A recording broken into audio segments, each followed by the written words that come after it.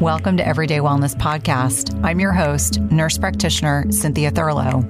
This podcast is designed to educate, empower, and inspire you to achieve your health and wellness goals. My goal and intent is to provide you with the best content and conversations from leaders in the health and wellness industry each week and impact over 1 million lives.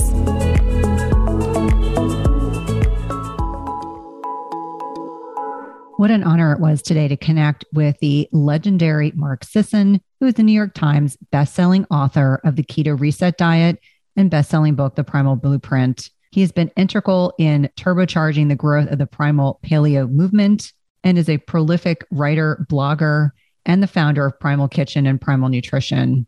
Today, we dove deep into metabolic health as well as flexibility, nutritional dogmatism, the role of disordered eating in extremes, how misguided calories in, calories out really is, and how that has derailed so many people's quest for health, the role of food scarcity, intermittent fasting, impulse control, and lastly, we dove into mindset as well as how he has been able to navigate having a happy, healthy, well-adjusted family despite all of the incredible success he has had. I hope you will enjoy this discussion as much as I did recording it. So Mark, it's so nice and such a privilege and an honor to connect with you today. I know that my Everyday Wellness Podcast guests will really enjoy this conversation. A pleasure to be here. Thanks for having me, Cynthia. Absolutely. So obviously we share a lot of interests. And one thing in going through your breadth of work, which spans decades, is your emphasis on metabolic health. And what does that really represent to you? What does that look like on a day-to-day basis for you, Mark? Well, I mean, metabolic health is kind of a catch-all phrase that I guess encompasses the ability of every cell in the body to function optimally with the amount of energy that it needs. Energy is life. Our ability to supply energy to the cells is critical to our lives, critical to the enjoyment of our lives, mobility, thought, all of these things kind of come back to a central theme, which is access to energy.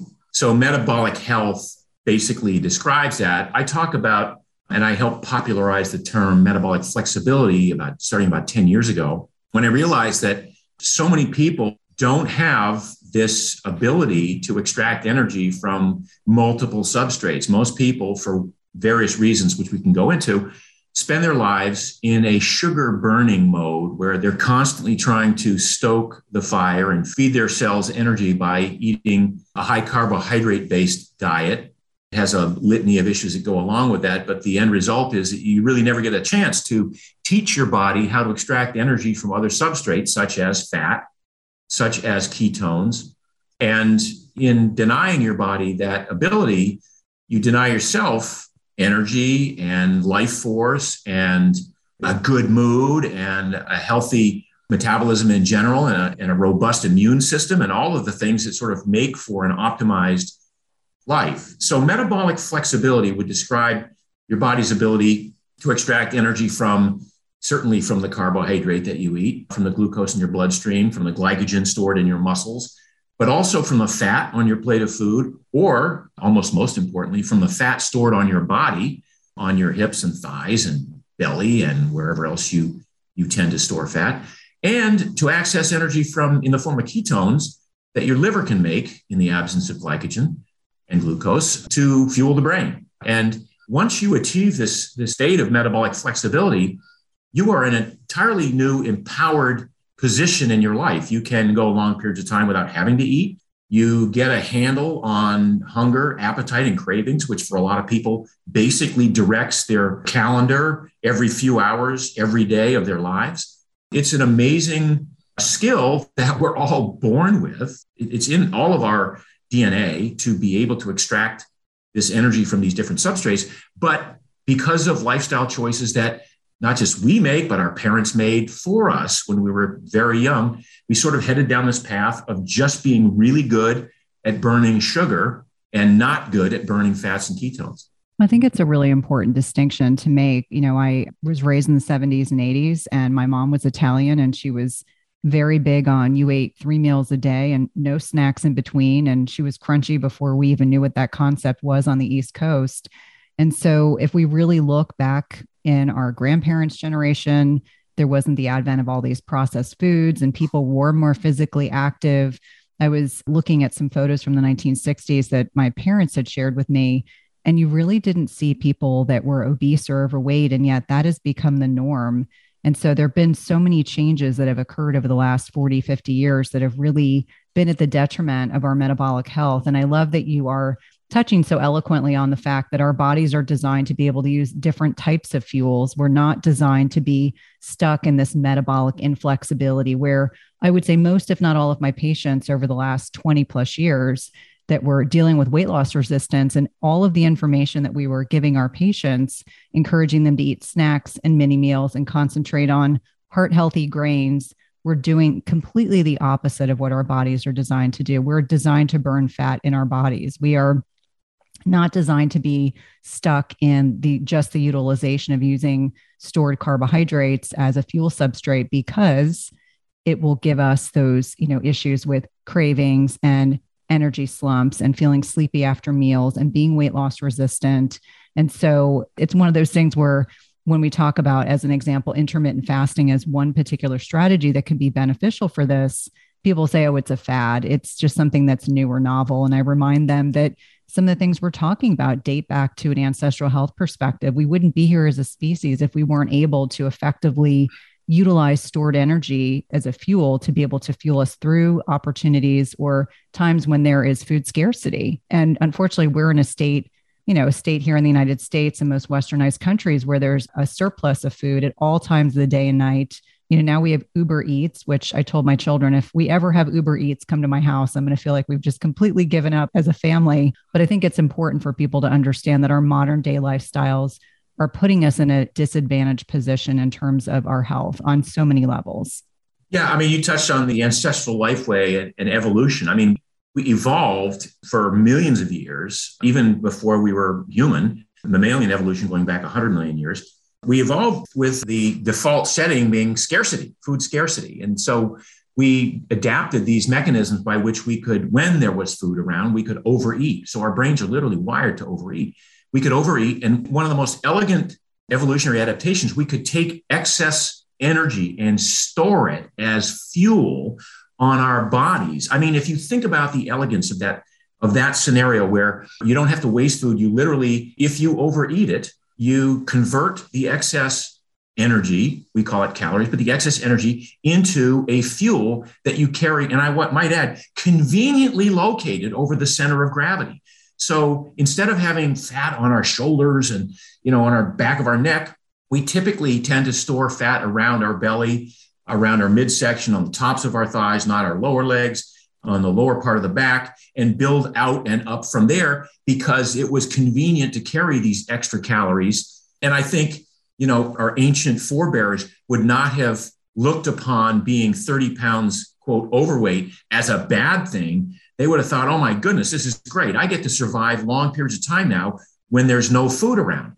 So the ability to store excess calories as fuel was one of the things that got us here. But it was also the ability to access that stored fuel in the absence of food, not just for a meal or two, but for days at a time, in the absence of new food coming in, to call upon those fuel stores and burn them off in a way that was metabolically effective, didn't cast off any, reactive oxygen species or oxidative issues. The development of this ability of the liver to produce just enough ketones to supply the brain in the absence of glucose and to keep the brain not just active, but probably in a fairly good mood most of the time, even in the absence of these calories. I doubt any of our ancestors got hangry. They just said, well, there's no food, but I've got this amazing skill that I can take this stored energy out of storage and burn it until I find food. So we all have both of these skills. The problem is most of us, especially in this country,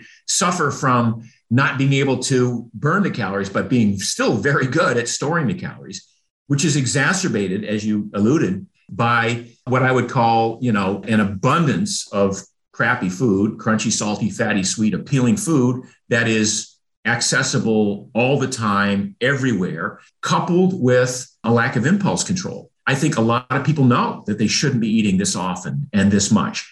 but it's wired into our brains to do that. It takes a bit of discipline to not do that. And then, as you and I both know, once you utilize the discipline over a period of a few weeks, it becomes easier and easier to understand how little food you actually need to have all the energy you want, to have all the muscle mass you need, to not get sick, and most importantly, all the food you need to not be hungry. Well, I think that's an important distinction. And you're alluding to, discipline, which makes me reflect on mindset. And I always say mindset is everything in terms of, looking at what our goals are, how we're going to get from where we are to where our goals are, whether it's I'm going to choose no longer to snack, whether that's going to be I'm going to eat within a 12-hour feeding window, whether that's I'm going to go lift weights. What have you found to be some of the more pressing, positive attributes when it comes to, moving towards those goals and that motivation? Because obviously you are an incredible example of this. Obviously I've had the opportunity to meet you in person. You probably don't remember. I literally wasn't paying attention and bumped into you at an event and you were so polite. But I remember after I realized who it was, I was like, you really are the living example of everything that you are purporting. And that's why I think it's so important to get this information out there that, it is much more challenging as we get older, not challenging in a bad way. I always say, like, I'm 50 and what I do now is a little different than what I did even 5 or 10 years ago, but it's continuously fine tuning what we're doing to get us closer to our goals. Yeah. I mean, I would say that sort of number one problem we have as humans is we tend to see what we can get away with. We tend to take it right up to the edge, because why would you want to be living a restrictive, monastic, dedicated lifestyle if there were no negative implications, both in the long term or in the short term? And so people might know that they shouldn't eat this much, or they might know that they ought to exercise a little bit more, or they might know that they probably should do a little bit more at work. But people tend to see what they can get away with. What's the least amount of work I can do and still keep my job? What's the most amount of food I can eat and not gain weight? Or what's the most amount of food I can eat and only gain a pound or two a year? And, it won't be. So we tend to live on that edge of what can I get away with, rather than to pull back a little bit and say, well, what's another way of looking at this? And with regard to food, I did a thought experiment a bunch of years ago, and I said, well, we've always, and I'm guilty of this as well, because of the unfettered access to food and the lack of impulse control and the fact that we're wired to eat crunchy, salty, fatty, sweet things, I certainly lived a life of what's the most amount of food I can eat. Look, when I was a marathon runner, I ate 7,000 calories a day. I ate 1,000 grams of carbs every single day. A lot of it was, the kind of stuff that I would never touch today. It was bread, rice, pasta, pizza, beer. A lot of these things I felt I needed in order to fuel the running that I was doing as a marathoner. I was doing 100 miles a week, training. I weighed 30 pounds less than I do now. So I could get away with all of this. I could get away with being a glutton, but I know in retrospect, it wasn't good for me. It was a highly inflammatory diet. It caused arthritis. It caused irritable bowel syndrome. It caused a number of defects in my immune system that allowed me to get colds and flu 5-6 times a year. All of these things weren't apparent to me because I wasn't gaining weight, because I wasn't getting fat. I could get away with eating a lot of food. And I think a lot of people in the US right now, those who aren't even, I have friends who are, ostensibly very fit and very healthy, who only work out just so they can eat more food.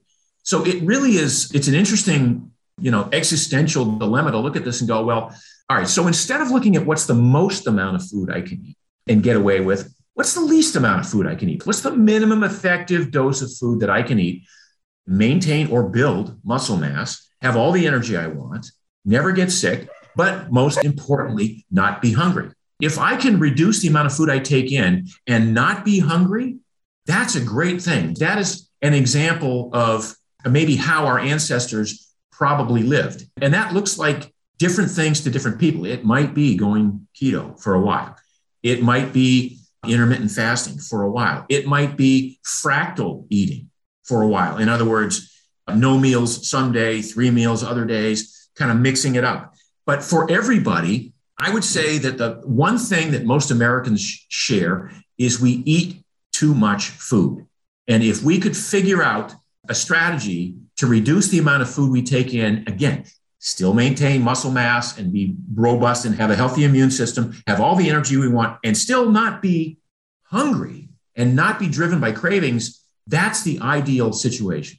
One of the most common concerns I see in perimenopause and menopause is hair loss, hair breakage, hair shedding. And knowing that over 80 million Americans are impacted by this is both reassuring, but it's wonderful to know that there are products available that can help with these symptoms. Divi is good for those with hair shedding or thinning due to stress in perimenopause or menopause. They can be helpful for addressing dry scalp. And have you wanted to take control of your hair health but aren't sure where to start? This is where Divi can be hugely impactful. I love their scalp serum, and we know that the scalp serum improves the appearance of breakage, nourishes our hair follicles, and removes product and oil buildup. There are some key ingredients, including tea tree oil, which works to reduce and prevent excess oil buildup on the scalp, amino acids that help to strengthen hair, fight frizz, which is my greatest concern, and reduce breakage,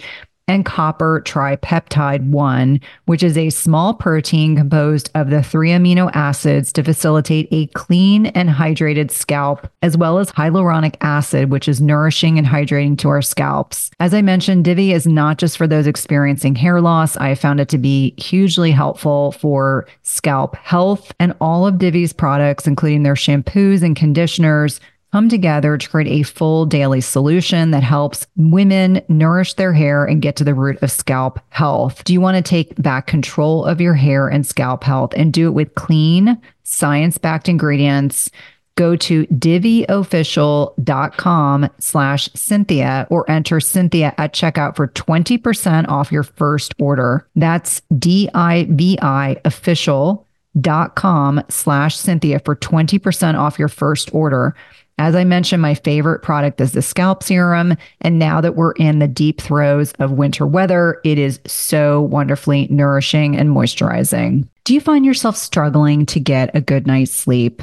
If so, you may be dealing with a hidden mineral deficiency. It is not at all uncommon in perimenopause and menopause to deal with sleep challenges. And we know that one of many contributory reasons for poor sleep can be a reduction in specific minerals that help regulate sleep quality, including magnesium, which is involved in GABA, which is our body's main calming neurotransmitter. We also know that we need potassium to create melatonin. And this is a hormone that is a master antioxidant, but is also utilized to help induce sleep. We also think about things like zinc, which can balance excitatory neurotransmitters like glutamate. And if it's overactive, meaning if your glutamate levels are too high, it can prevent your brain from becoming more relaxed and inducing sleep. And lastly, selenium increases both our deep sleep and sleep duration. All these minerals matter a lot for sleep, and any imbalances or deficits can have a major impact on the quality of sleep you get each night. And that's why I love Beam Minerals. They offer a full spectrum mineral supplement that gives you every essential mineral your body needs in the right doses, all in a highly absorbable liquid form. All you do is take a shot of Beam Minerals about an hour before bed. Don't worry, it tastes like water, and you'll replenish all of your body's minerals in about 30 seconds and give your brain what it needs for deep restorative sleep. I've been using this product over the last several months. I've really been impressed with the improvement in my sleep metrics, which I like to share on social media with my followers. And if you want a simple way to improve your sleep, head over to www.beamminerals.com and use code Cynthia for 20% off your first order. That's www.beamminerals.com and use code Cynthia for 20% off your first order. I couldn't agree more. And it's really interesting because I was, thinking thoughtfully about our discussion today. And one thing that I come to find almost without exception, when people start restructuring their macros, irrespective of what dogmatic principles they're aligned with, they stop snacking and they get to a point where they're satiated. So, so many people are never satiated. They just eat and eat and eat. I have teenagers at my house and I have very athletic boys, and their ability to eat food all day long and they're eating healthy food, but they're still growing. They're still getting, but for the average adult in the United States, they don't experience true satiety until they get to a point where they're really hitting their protein macros and they're really eating nutrient dense foods and they're not governed by these powerful and profound cravings. And I remind men and women that cravings are oftentimes your body's way of communicating that you're not meeting a need in some degree or another. And I think many, many people go their probably entire adult lifetime being led by never being satiated and just having chronic and habitual cravings, likely for those hyper palatable, highly processed foods that you were alluding to, which unfortunately are the bulk of what most Americans are consuming. Yeah, overfed and undernourished. I mean, that's really the status of most Americans now. And I read a statistic on the internet, so it must be true, the other day that the average caloric intake in the American diet is 3,400 calories a day. I'm like, holy smokes, that is like literally more than twice as many calories as most people need to thrive. Like literally twice as many calories. So if you break down the macros and you go, well, okay, Mark, so what do you mean by that? Because that doesn't sound right, because even the USDA might say 2,400 calories is sort of an average number. But how many people need more than 100 grams of protein a day, right? How many? Not many people. Almost nobody needs more than 150 grams of protein a day, right? So even if you take 150 grams of protein a day, that's 600 calories right there. Okay. Then if you just say, all right, let's say you get 100 grams of fat, some of it saturated, some of it monounsaturated, a little bit of, omega-3s, you get 100 grams of fat. That sounds like a big number. Well, it's only 900 calories. So now with 150 grams of protein, 100 grams of fat, we're only at 1,500 calories. And if you make the rest up with carbohydrate, and we know most people don't need more than 150 grams of carbs a day, which again is 600 calories. I mean, we literally get, where are we at? We're at 2,100 calories, right? That would fuel just about anybody but a 6'5", lineman in the NFL or an overly large person. And yet the average American intake apparently is 3,400 calories a day. It is bizarre almost in the enormity of that. Well, and I think it's, Dr. Gabrielle Lyon always says that we are overfed and undermuscled. And I know that we both share a passion for strength training and maintaining metabolic flexibility, also vis-a-vis maintaining our musculature and how critically important this is. I remind people all the time that sarcopenia, this muscle loss with aging, isn't a question of if, but when, if you are not working against it. And you talked about that 100 grams of protein per day being something we should all be aiming for. And I tell people all the time that if you're hitting 45, 50 grams of protein in a meal, you're full. At least, I should speak in the context of, a woman.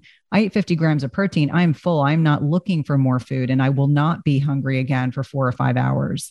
And so I think that's really a good benchmark.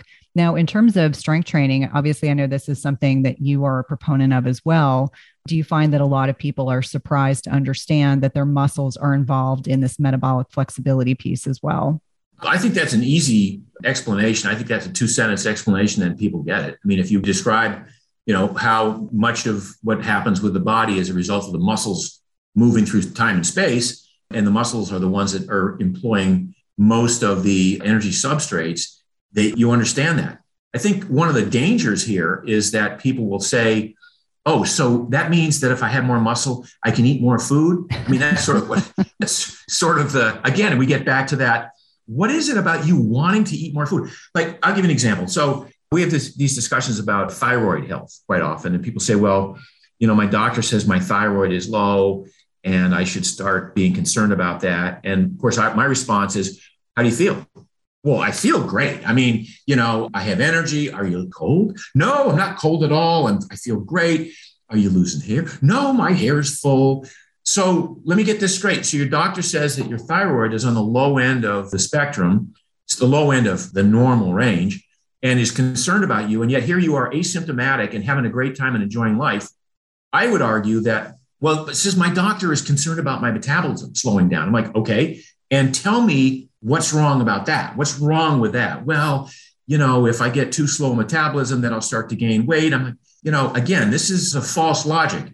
I would say that people in general who are on the low end of the thyroid normal range, and I'm one of them, who have all the energy and who have muscle mass and who aren't cold and who love, cold plunges and things like that, that you're winning because the thyroid is revving your engine at a very well-tuned low RPM, right? And you're not burning off excess calories. You're not running high. You're not running hot. Whereas people tend to think, well, I got to get my metabolism up. I got to boost my metabolism so I can burn more calories. Okay, why do you want to burn more calories? Well, so I can eat more. Again, it's like, okay, what is this fixation with eating if we recognize that at some point you're no longer hungry? So we go back to Cynthia's statement that 45 grams of protein at a meal is pretty damn satiating. It is. It's really satiating. And there's no reason to eat more than that. So if 45 grams of protein, which again is only that's 180 calories. Now you got some carbs there, maybe you got some other stuff going on, but it's not a huge meal. And yet it's so satiating that if you are in tune with everything else that's going on, you push the plate away and say, that's it. I don't need another serving, another helping, or even to finish the rest of this 32-ounce porterhouse or whatever it is. So, it's funny, like my wife, who's very fit, but she's been working on her butt. It's like literally, it's a chick thing, right? In the last 5 or 8 years, whether it's, Nicki Minaj or the Kardashians or J-Lo or whatever, nice butts are in. So my wife says, well, that's my new thing. I want to work on my butt. And so she goes to she's a trainer, a female trainer, and she's got to get 145 grams of protein a day. And my wife says, well, that should be easy. Jesus, that's a lot. That is a lot. And she's always like complaining about how full she is and how stuffed she is. And she's not eating a lot of carbs and she's not eating a ton of fat. She's just trying to get the 145 grams of protein in a day. It's a lot of food if you eat it in the context of some meat, some fish, some chicken or whatever, right? So, it's pretty interesting. And she's getting really strong too. I mean, she did, the hip thrusts, that you do for the glutes. Yep.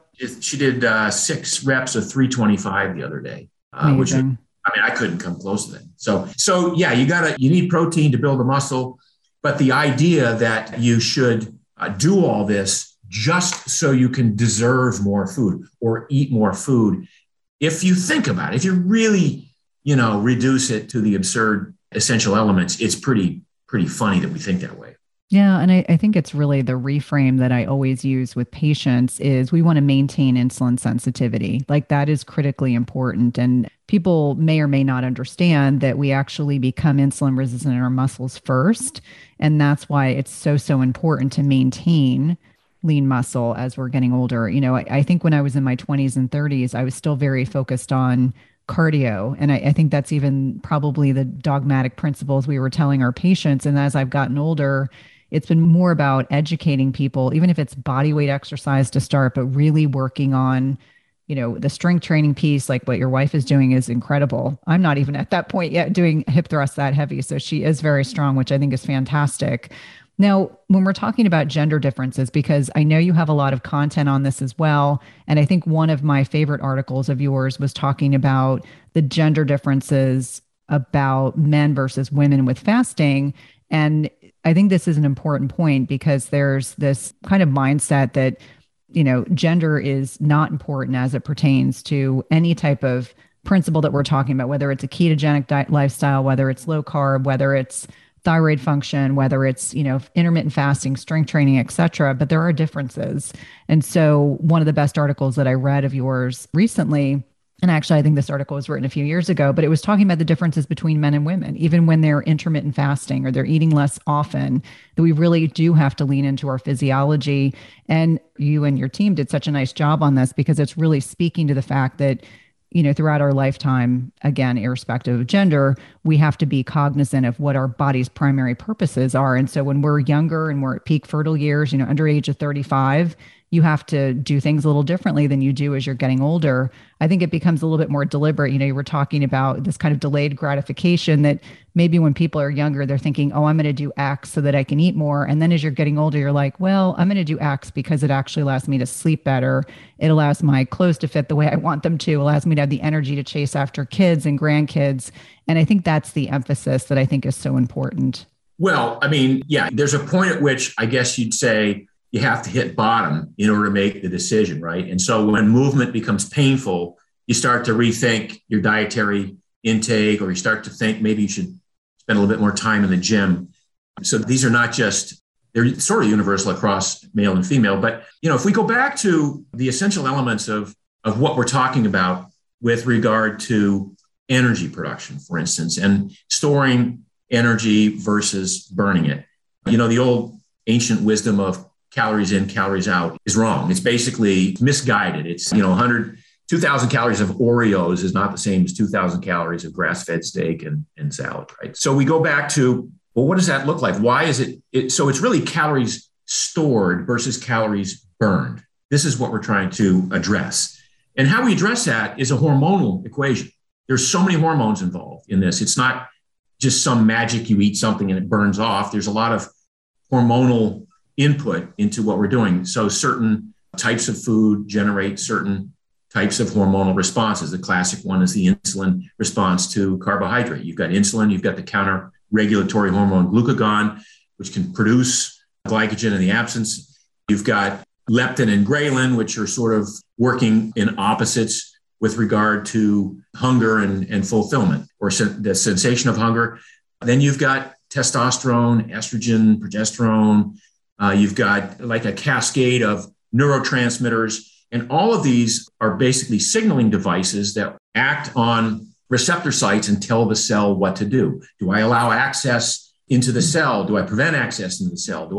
There's so many different things going on at the level of hormones, thyroid, I just described.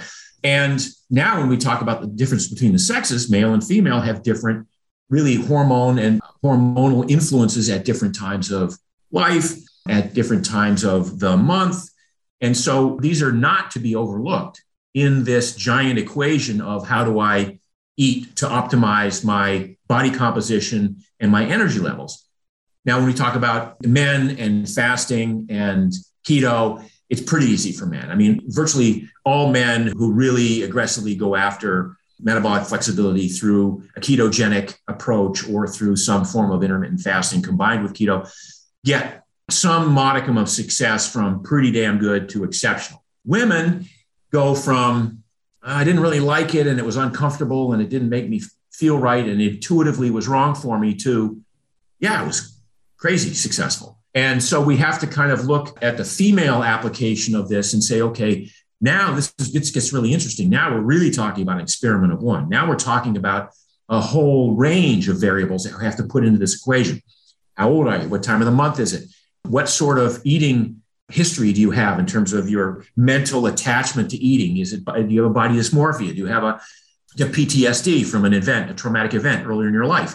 Which certainly men do too, but on the female side, it impacts women differently. So it really becomes a very much more complex equation for women. Now, this isn't to say that I can't take a template and overlay it and say, start with this, but pay really close attention to how you feel, to your energy levels, to your mood, to your thoughts, and really kind of tweak it over time to see what works best. Maybe if your husband is working with an 18-hour window of not eating and just a 6-hour window of eating, maybe that's not going to work for you. Maybe 12 is fine. Maybe there's some adjustment that you need to make that's going to be ideal for you at this time of your life, even at this time of the month. Sorry to be so obtuse about the whole thing. I don't have answers here. I have partial explanations, I guess.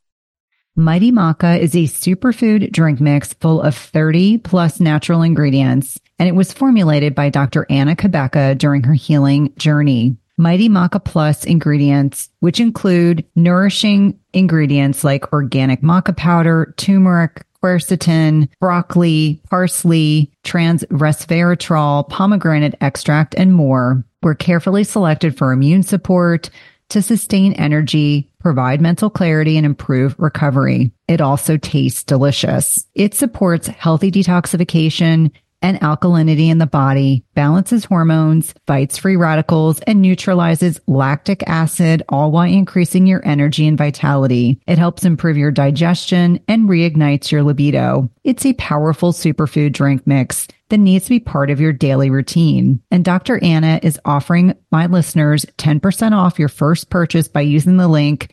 dranna.com/Cynthia. That's 10% off your first purchase by using the link dranna.com/Cynthia. It's delicious and nutritious.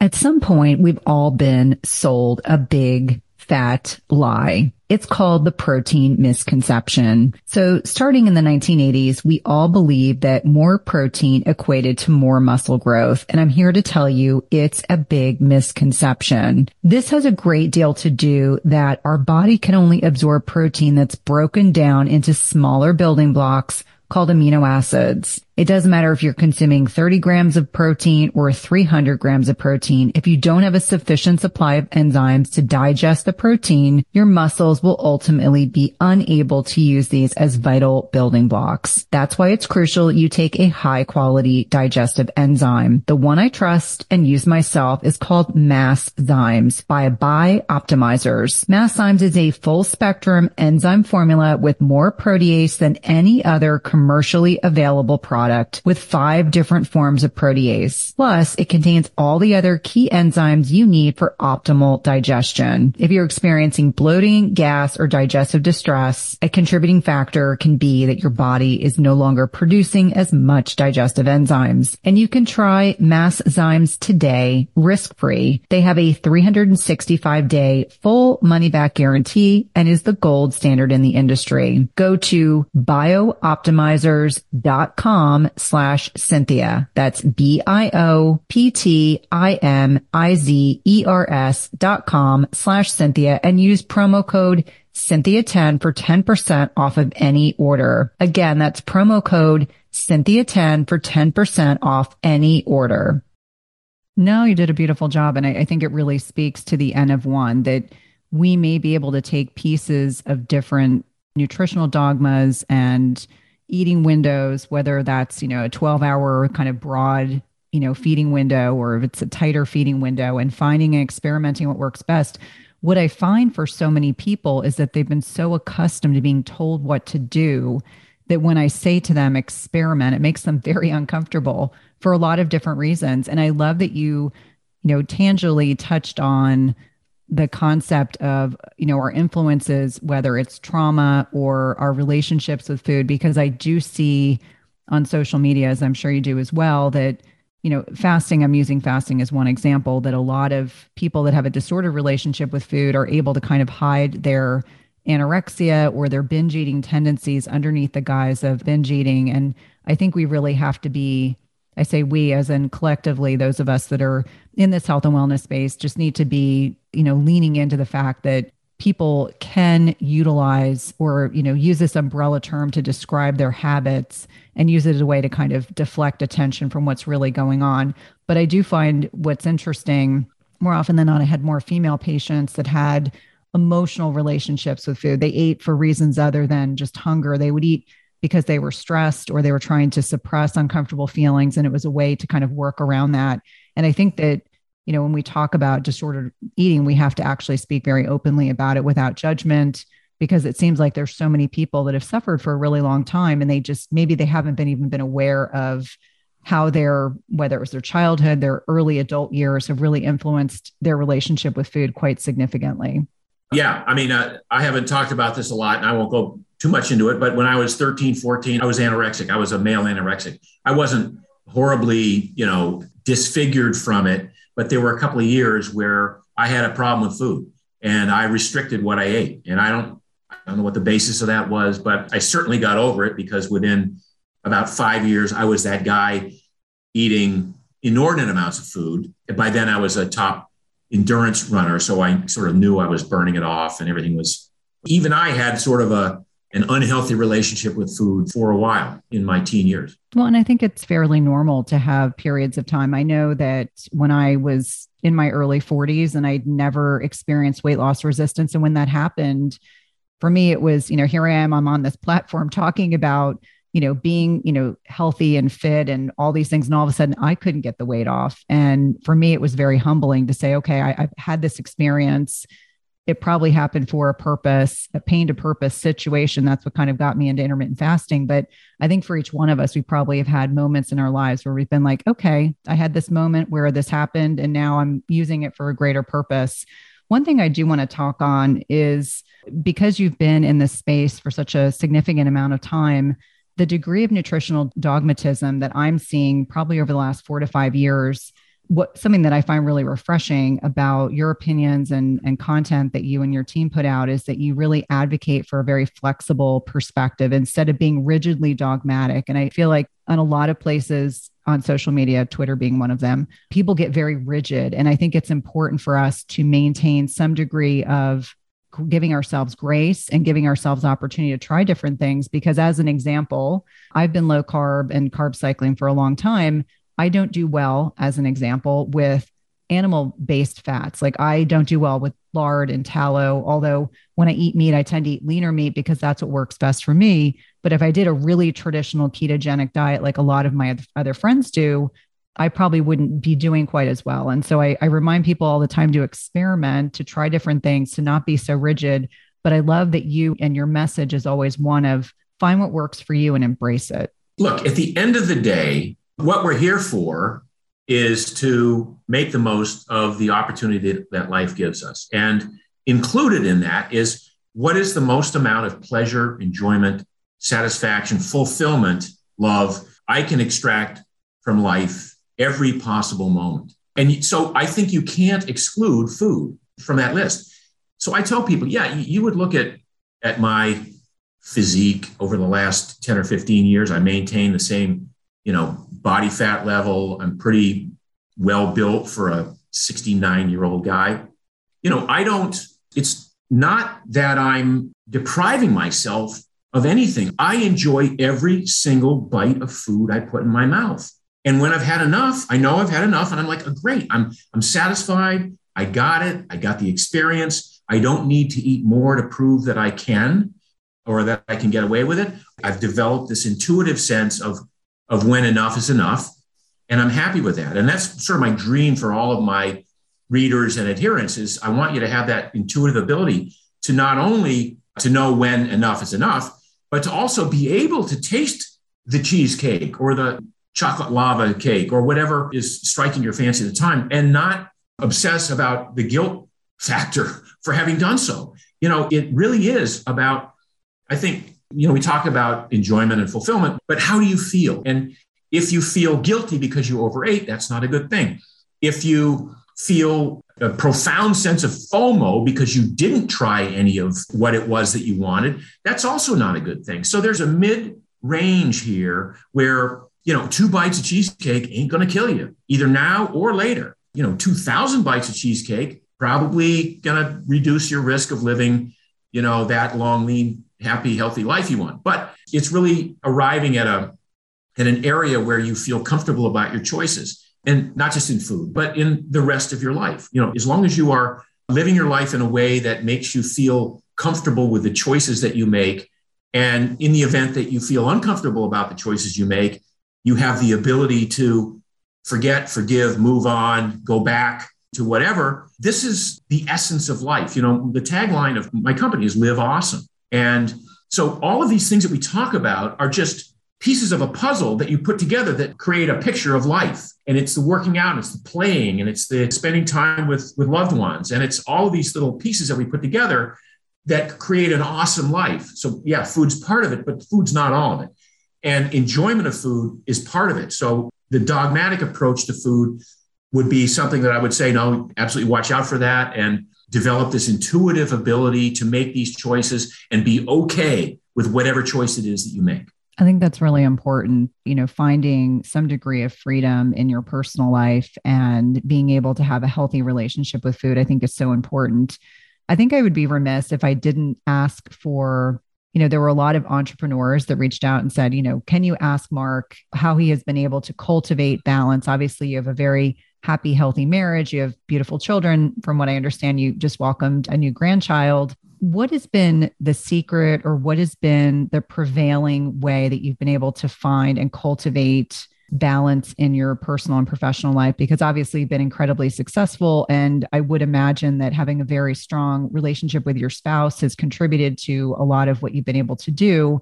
But for people that are maybe younger entrepreneurs that are looking to you and saying, I want to be able to achieve a happy, healthy balance in my personal and professional life, what have been some of the strategies or some of the things that have really allowed you to maintain it? And balance is elusive. So I'm using that word, but that's probably not the best way to say it. What has been the way that you've been able to cultivate having a healthy, happy personal life along with a lot of professional success? Yeah. I mean, it's probably a book there for me, because I feel like I've been blessed with making a lot of mistakes that turned into successes. I tell my kids that I didn't know what I wanted to be when I grew up until I was 47. And then I changed my mind again at 61. So part of it is an openness. I'm going to speak about this from an entrepreneurial perspective. So I was always entrepreneurial from the age of 12. I mowed lawns, I painted houses, I had a painting contracting business. I put myself through college doing that. I put off going to med school because that business was so successful. I started a frozen yogurt shop in the 80s. I started a restaurant in the mid 80s. I, published books early on, even before any of the stuff that most of us know about here. And I kept, at every step of the way, I was passionate about what I wanted to do. I was focused on the goal, but I did not have attachment to the outcome. So I think one of the things is to not have attachment to the outcome of your goal. Be passionate and have purpose, and be mindful and, be smart about the business that you're engaging in, but don't have an attachment to the outcome, and be open to whatever door shuts. There's probably two more that are opening, and be aware of that. Now, with regard to the balance of family, I was never one to put in 80 hours a week of work. I think that's a huge, not just a mistake, a joke among a lot of entrepreneurs. I think it's people who say they work 80 hours a week aren't working 80 hours a week. They're avoiding their families 80 hours a week, or they're trying to prove themselves that they're superhuman and they're doing the work. And that's one of the things I see from a lot of the so-called business gurus on Instagram about, you got to do the work, you got to put the time in, blah, blah, blah. No, I think you got to be smart and you have to be balanced. And so I started my company, the one that eventually grew into Primal Kitchen. I started as a supplement company in 1997. I had a wife and two kids. I had no money in the bank. I started a business that I had no necessarily any promise of success, but I was really fully intent on making it work. And ultimately I made it work. However, I did not forego time with my kids or my wife. So I coached Little League. I reffed soccer games. I went to every soccer practice. I went to every soccer game. And to this day, my kids who are now, my daughter's 31, my son's 28, they will remind me that the single greatest thing I ever gave them was my time. So again, if you look at what is life and what is a successful life, if you have a successful business, but a wife who divorces you or hates you, and kids who are removed or remote because you put in so much time, is that really what you wanted out of life, right? I think people want, if we look at what is this human experience, having a significant other, having children is probably the greatest gift and probably mandate that humans have. You pass the genetic material along to the next generation. If I really want to reduce this to basic terms, we are here to procreate and pass the genetic material along to the next generation, and hopefully do so leaving them better off than we came into the world. Part of leaving them better off is nurturing and spending time with them, making them feel loved, making them feel supported, making sure that they have the skills on their own to do all these things. So back to, what did my balanced life look like? I did spend time with my wife. I took vacations. I did a lot of stuff with my kids. And when I worked hard. But when I didn't work, I was focused on spending time with the family. Well, and I think that so eloquently put, and certainly, part of the impetus for asking you that question was my own selfish desire to hear your response because, I just moved from a part of the United States where people are very driven, and there were a lot of families where both parents worked, and kids were being raised by other people, and there's no judgment to any of those choices that we make. But one of the things about living in my new city is it's a little slower pace. There's more time for togetherness with my now teenagers who seem to be getting bigger by the day. And what you said about time, the most valuable thing we can give our children is our time. And I would argue it's probably the same with a spouse or a significant other. And I really think it makes such a big difference. And a lot of people don't realize, I'm feeling this now, the push pull of parenting, because I have a 14-year-old and a 16-year-old, and one is starting to look at colleges and the other one's entering high school in August. And I was saying to my husband, it's like you blink and your kids are grown up. And so for all those people who think they need to work 80 to 100 hours a week, you don't. You have to be efficient with your time. It's something that after coming off of a book launch this year, we go on vacation next week. And I told my family, I am unplugging and I'm really excited about it. And I think for all of us that are entrepreneurs, or if we have, for any of us that have roles outside of the normal gender roles, the recognition that time is fleeting and you really want to make sure you're spending it the way that you should be. Exactly. Yeah. Well, I'm curious to know, what are you working on next? Are you contemplating a book? I know that you probably have a lot on your plate, even though you're getting ready to step away and take a vacation yourself. Yeah. So I'm pretty much always on vacation now, which is a weird concept, but I think COVID proved to me for sure, and to a lot of other people, that you can still be very productive with a laptop and a Zoom connection, and a cell phone. So I'm embarking on a 4-month trip in 2 days. So looking forward to that. And a little bit of trepidation there because I just started a new business with my son. So speaking of the success in entrepreneurial ventures, my son is a co-founder with me in a new minimalist shoe company that we've started. And we're anticipating a launch of our product somewhere around November. We think it's going to revolutionize footwear. So we're very excited about that. That's amazing. Well, I want to be respectful of your time. Enjoy your vacation. And I look forward to hearing more about your new venture. It's been a pleasure to connect with you. Likewise. Thanks, Cynthia. If you love this podcast episode, please leave a rating and review, subscribe, and tell a friend.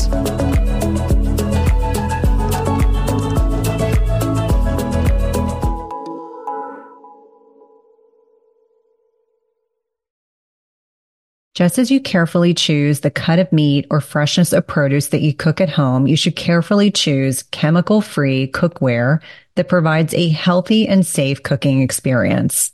The materials in 360 Cookware are safe, sustainable, and of the highest quality.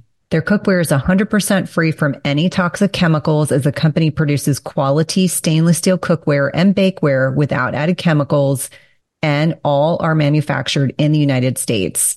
It's also the leading manufacturer that equips kitchens with cookware and bakeware that are free of all of the toxic chemicals and coatings, including PFAS, Teflon, and ceramic. And the best thing is that when used properly, the product's construction provides nonstick properties in a product that can be passed down through generations. Go to www.360cookware.com and use code Cynthia20 for 20% off your first order. Again, that's 360cookware.com and use code Cynthia20 for 20% off your first order. We've been using their products over the last several months and have really been pleased with not only the durability, but ease of cleanliness.